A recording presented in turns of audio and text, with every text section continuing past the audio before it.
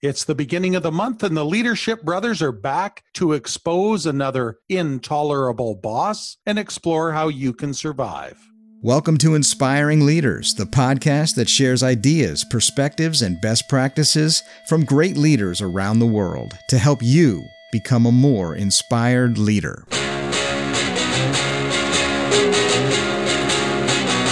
Do you have a coworker who gets special treatment while everyone else, including you, gets pushed aside? Are you the one who's continually praised by your boss to an embarrassing degree? Are you the boss's go-to person for all the great projects and favors to the point that your colleagues are noticing? Well, today we're exposing favoritism, the bosses who wield it, and we're going to explore how you can survive it all and thrive. Before we get into this prickly topic, I want to extend a huge welcome to my partner in crime, co-host and brother, Pat Lepofsky. Pat, welcome back to Intolerable Bosses. Yeah, Ter, thanks for having me back, and I got to tell you, you're my favorite. Hey, Pat, I got to ask how your summer's going. Are you busy or are you taking some time off? What's going on? Well, strategic planning season hasn't really stopped yet. So our kids are winding down from school and we'll be on summer holidays by the end of this week, and I think we're going to be taking a little break to take some time with them too. Yeah, it's important to keep that balance, isn't it? Absolutely. I have to say that's probably one of the most important things to any leader. Yeah. Hey, I also want to extend a big, huge thank you to our show sponsor, the great folks over at the Otis Group, who have been big supporters of the Intolerable Bosses series ever since we launched it back in January. For all our listeners, please support those who support us. Head on over to otusgroup.com for all of your financial management, risk management, and virtual CFO needs. Richard, Francis, Lynn, Zoe, and the entire team will treat you like gold and get your organization back into ship shape. So back to our topic for this month's show. As I've said, it's no secret that the playing field among workers isn't level in a lot of workplaces. And I'm going to bet that pretty much all of us have been on the ugly end of favoritism at some points in our career. Well, if this is true, you're in the right place right now, because today we're exposing the evil axis of favoritism. And we're going to help you figure out how to use the force to survive such evil tyranny. So here are some interesting facts about favoritism. It turns out that it's really a widespread practice, and it can have significant negative impact in the workplace, whether you're a victim or the favorite. Either polar opposite end, there's some pretty tricky things to do with both ends of that spectrum. We were doing a little bit of research before the show and came across a favoritism study that was done through Georgetown University School of Business. What they found is that 92% of senior business executives believe that favoritism is a contributing factor in most employee promotions. Even within their own companies, the executives that they surveyed thought that this was the case for 84% of the promotions that came up within their organizations. Like, that's huge. And unfortunately, when the researchers turned the mirror back on the respondents, they found a much smaller trend of executives admitting that they actually do this. In fact, only about 25% of the polled executives admitted to practicing favoritism themselves. So this tells us two things. Really, first, that there's an unmistakable problem out there. And the second is that most of the time, people won't admit that they're part of the problem. Yeah, this sounds pretty similar to the old teacher's pet syndrome from grade school. A small group of employees get close to the boss, either by choice or being voluntold for their role, and pretty soon they're going out for coffee and out for lunch, and they're getting more of the boss's ear. This small subset of the team are chosen to handle the better, more senior, higher visibility projects. Obviously, this makes others, maybe even more qualified, feel as if the boss is not playing fair. I think the favoritism can be fairly benign in a lot of cases, but it can be a lot more serious in other circumstances, developing into a hostile, toxic environment for those who are left out in the cold. So, Pat, I know that you've done a lot of work on this in the past. What causes favoritism in the first place? Thanks for asking, Terry. So, surprisingly, Favoritism actually has fairly honest roots. You look at most leaders, most of us can remember back to our childhood and admit that each one of us started with a favorite toy, and from there it starts to build. We all had a favorite teacher, a favorite subject, a favorite BMX bike, a favorite car, a favorite person. Sounds rad, doesn't it? Yeah. We eventually dated and married our favorite significant other. The way we were raised and the way kids are brought up, and this isn't specific to any generation, even when we're taught within society, society reinforces that we should all have preferences. When a boss assigns an important high-profile project to one person, hopefully that selection is based on selecting the person who is best suited for the job. In fact, this can be an effective motivational tactic in encouraging employees to work hard and compete for lucrative high visibility assignments. But when the boss gives a friend within the office or even somebody with the best view based on no observable criteria, this has become a noticeable trend, playing favorites. Now they've crossed the line into the realm of favoritism, haven't they? Yeah, absolutely. So there's two things that are at play when favoritism becomes a problem. First, favor is presented without transparency. In other words, some people benefit based on subjective preferences while others suffer despite objective rationale. And this is often perceived as an abuse of power by the boss. It leaves many employees feeling like they have no means to control their lot in life. They're going to be confined to the lousy assignments no matter what they do. I remember early in my career, I was working on a team just like this, and I can tell you firsthand that not being one of the chosen ones made it challenging to come into work every day, knowing that the playing field was intentionally tilted. And in fact, it felt quite lousy for me and several of my coworkers. And that leads me to something else. Beyond a lack of objective transparency, there's something else at play here. By not treating everyone equally, a manager is fostering a sense of resentment and separation that can be demotivating to employees and damage team unity. I know that this happened on the team that I was mentioning just a second ago, and I know it happens to others. By focusing attention on particular employees, it's easy to overlook growth opportunities and unique skill sets offered by other people. And by not giving other team members an opportunity to shine, the boss isn't allowing the team or company to grow, which can cost the organization more money in the long run. There's a very real risk that the organization will lose good people, particularly those that feel that their talents are going unnoticed. You know, Terry, as we've mentioned already, favoritism can be a pretty harmful place.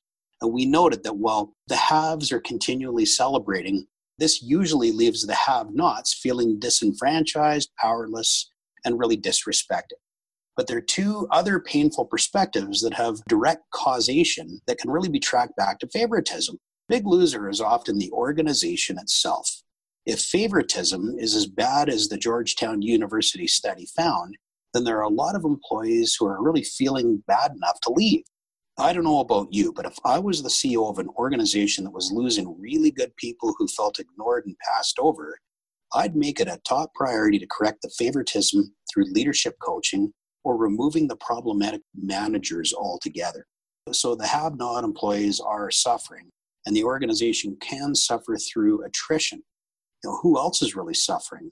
But believe it or not, the have employees, the people who have, can suffer as well. Probably asking, are they not the golden children receiving all the benefits and the sugar and the positive love here, the lucrative assignments and the favors? Yes, it's true, but there are two dangerous fates that could befall these golden children. A, when you no longer have to really work hard, you get soft. And B, these haves often get promoted to the level of their incompetence. And in other words, they're softly and unintentionally coaxed down the gangplank of their own careers. Yeah, that's very true. And I've seen this too. I've seen people that they just keep getting handed everything good. They get promoted. Pretty soon, they're in way over their heads. This is great background for us to properly understand just what's happening and how harmful it can be to people and to the organizations they work in. So the next question is, what can people do if they find that they're working for a boss that has favorites? Well, number one, determine if it really is favoritism. It's important for people to distinguish favoritism from other performance recognition. So first things first, determine if favoritism is favoritism.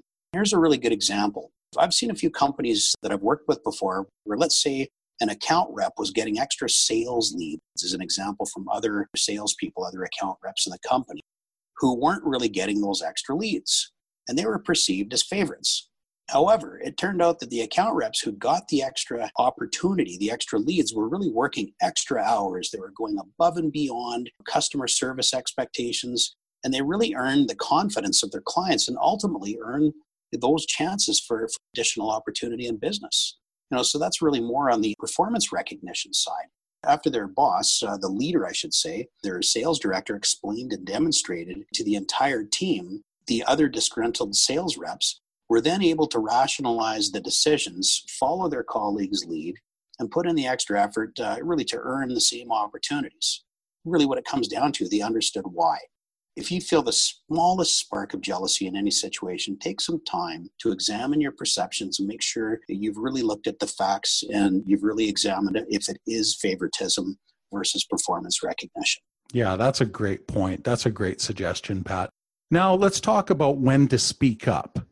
So if you took that proverbial step back that Pat just talked about, and you had a real good look at the situation, and you've confirmed without a shadow of a doubt that there is discrimination or favoritism happening, well, maybe it is time to say something about it. So here's step 2 or tip number 2. But before you do that, know that it's likely to be a tough conversation. So be prepared by checking your own intentions first.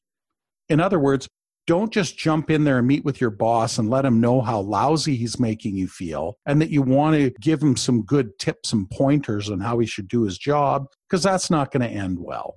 Instead, assemble some good, meaty, fact-based observations like what happened, when, and to whom, and all that good stuff.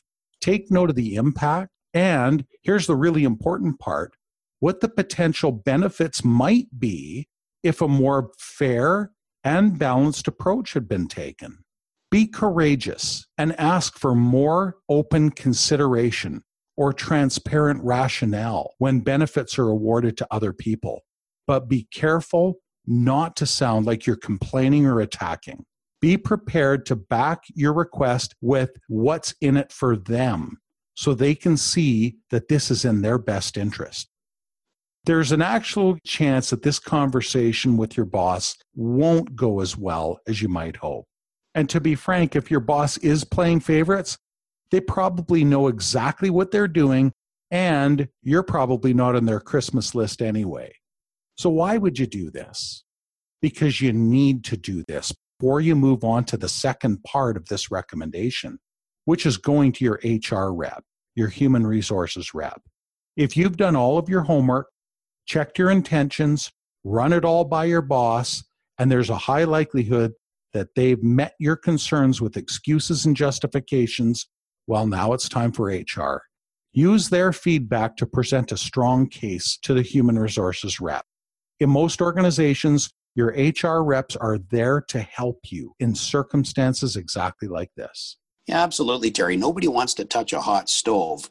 And when you're able to position things like an opportunity for the leader involved or for the situation involved, that's the approach that usually gets most progress. Here's another option. Just say no. Here's something. When you learn to say no, it's okay. It's true this can be a lot easier said than done, but most employees truly do have the people-pleasing syndrome that comes from the way most of us were brought up. Thinking that they need to accommodate every request that lands on their desks and be a yes man like Jim Carrey in the movie. But when you're on the wrong end of favoritism in the game, desk can quickly become the dumping ground for a lot of ugly assignments. And before you know it, you don't even see your way through the paper on your desk. So the next time your boss tries to dump something a little too much on you, try replying with something like this. I could definitely take this on. However, it will mean that I have to bump the other files that I already have. Maybe as many as 25 files. Which of these files I prefer that I give up? And really, this becomes risk mitigation. Which of these other files would you prefer that I give up to focus on the one you've got me on now? You're just helping that leader make decisions, aren't you? Might someone else be in a better position to take this on? Could be another question. And there are many ways of saying no effectively, but just make sure you're being tactful, polite, and you're mitigating the risk for the company with your company hat on.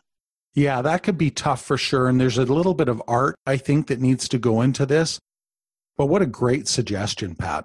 Let me build on that just for a second by adding that it's really important to stay focused on being professional while managing your reputation. So this will be our fourth tip, is manage your reputation and stay professional. Being cast to the lower rungs can become really frustrating. So you have to keep your eye on the prize. Don't buckle under the pressure. In fact, don't even look at it as pressure. View it as training for something bigger in your life. It's like training to become a great hockey player by playing road hockey with a Stanley Cup champion goalie. Think of it as your laboratory every single day, that this is a test for you to rise up and be resilient. It's like Michelle Obama said, when they go low, we go high. I remember when she said that, Michelle Obama. What a great quote. Always take the high road. If you're developing yourself, you're developing your skills for the future. Our fifth tip is to maintain trust. It's interesting, but one of the first casualties of favoritism typically is trust. It's important that you maintain trust and that it's innocent until proven guilty. If you're handed off tough assignments, do them to the best of your ability. Knock it out of the park. And if you're on the have side of favoritism, make sure that you never offer a reason for others to doubt, and really to doubt your ability, your sincerity, and your trustworthiness. Oh yeah, that's a huge one. That is absolutely huge. So when the boss is dumping all the stale files on your desk and you see all the true opportunities going to the boss's pet, it's very tempting to become resentful. So tip number 6 is resist resentment. Be self-aware and very, very honest with yourself. This is very likely not your coworker's fault.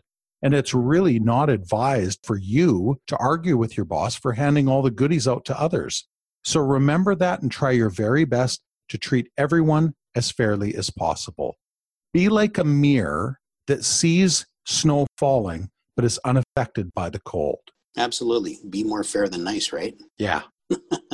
All right. Tip number 7 has 2 parts. There's 2 words. There's calm and there's confident. And we're going to combine the 2 to really call it confident. Confident. Confidence is a combination of patience and positive demeanor about your own abilities. Avoid gossiping. Don't really embark on the whole game of complaining and become mentally dwelling. The only increase your own suffering is like a hill of ants, and each ant is insignificant and easy to handle. But when you involve others and dwell on negativity, you create more ants and eventually become a problem with an anthill. So there we have it. 7 suggestions to help survive a boss who deals in favoritism. And just like all of the Intolerable Bosses shows, keep in mind that if it's really bad or doesn't fit the models that we presented, remember that we're here to help. Reach out to us and just know that everything that we talk about will be kept absolutely and strictly confidential. Remember, too, that Pat and I are both executive coaches, so put us to use. We're here to help leaders become even better. So if you have a colleague or a manager that uses favoritism, suggest leadership coaching to help them. It's not hard to frame this suggestion in a helpful way. Everyone can benefit from impartial feedback and an independent perspective to help co-create a professional development plan. Feel free to reach out to us and we'll gladly help. Yeah, Terry, that sounds like another episode of Intolerable Bosses in the can. Yeah, it is. I think so. Thanks, Pat. I totally appreciate this. But before we finish off, a big thanks are in order. Pat, you've been so much help jumping in here, helping out with this show on a monthly basis. Your perspectives and your ideas are always first class. Thanks, Terry. I just hope that the tips are really making an impact with others that are listening into the show. Please let us know what impact it's making, because we've heard from many of you, and just keep the messages coming back. It's a world of abundance out there. We need to help. We hope you're doing a 180 and doing the same with people around you. Feel free to reach out to us. Our email addresses, our websites are all in the show notes. I know a lot of people do that, but I can't encourage that enough. I also want to thank our longtime show sponsor, the Otis Group, for supporting us on the Intolerable Bosses series. These guys are the best. In fact, I've asked them to join us on an Inspiring Leaders show on an upcoming episode so everyone can meet them, and learn about the great things that they're doing to help organizations with financial planning, risk management, and virtual CFO services. So stay tuned for that. But please, folks, check them out now by heading over to otusgroup.com and support the fine people that are supporting this show. We could all use more leaders worth following. Lastly, thank you everyone for tuning in to this episode of Intolerable Bosses. If you're not yet subscribed to our weekly newsletter, you've got to sign up for all the leadership tips, best practices, quotes, book recommendations, leadership event notifications, all of it that we put out weekly.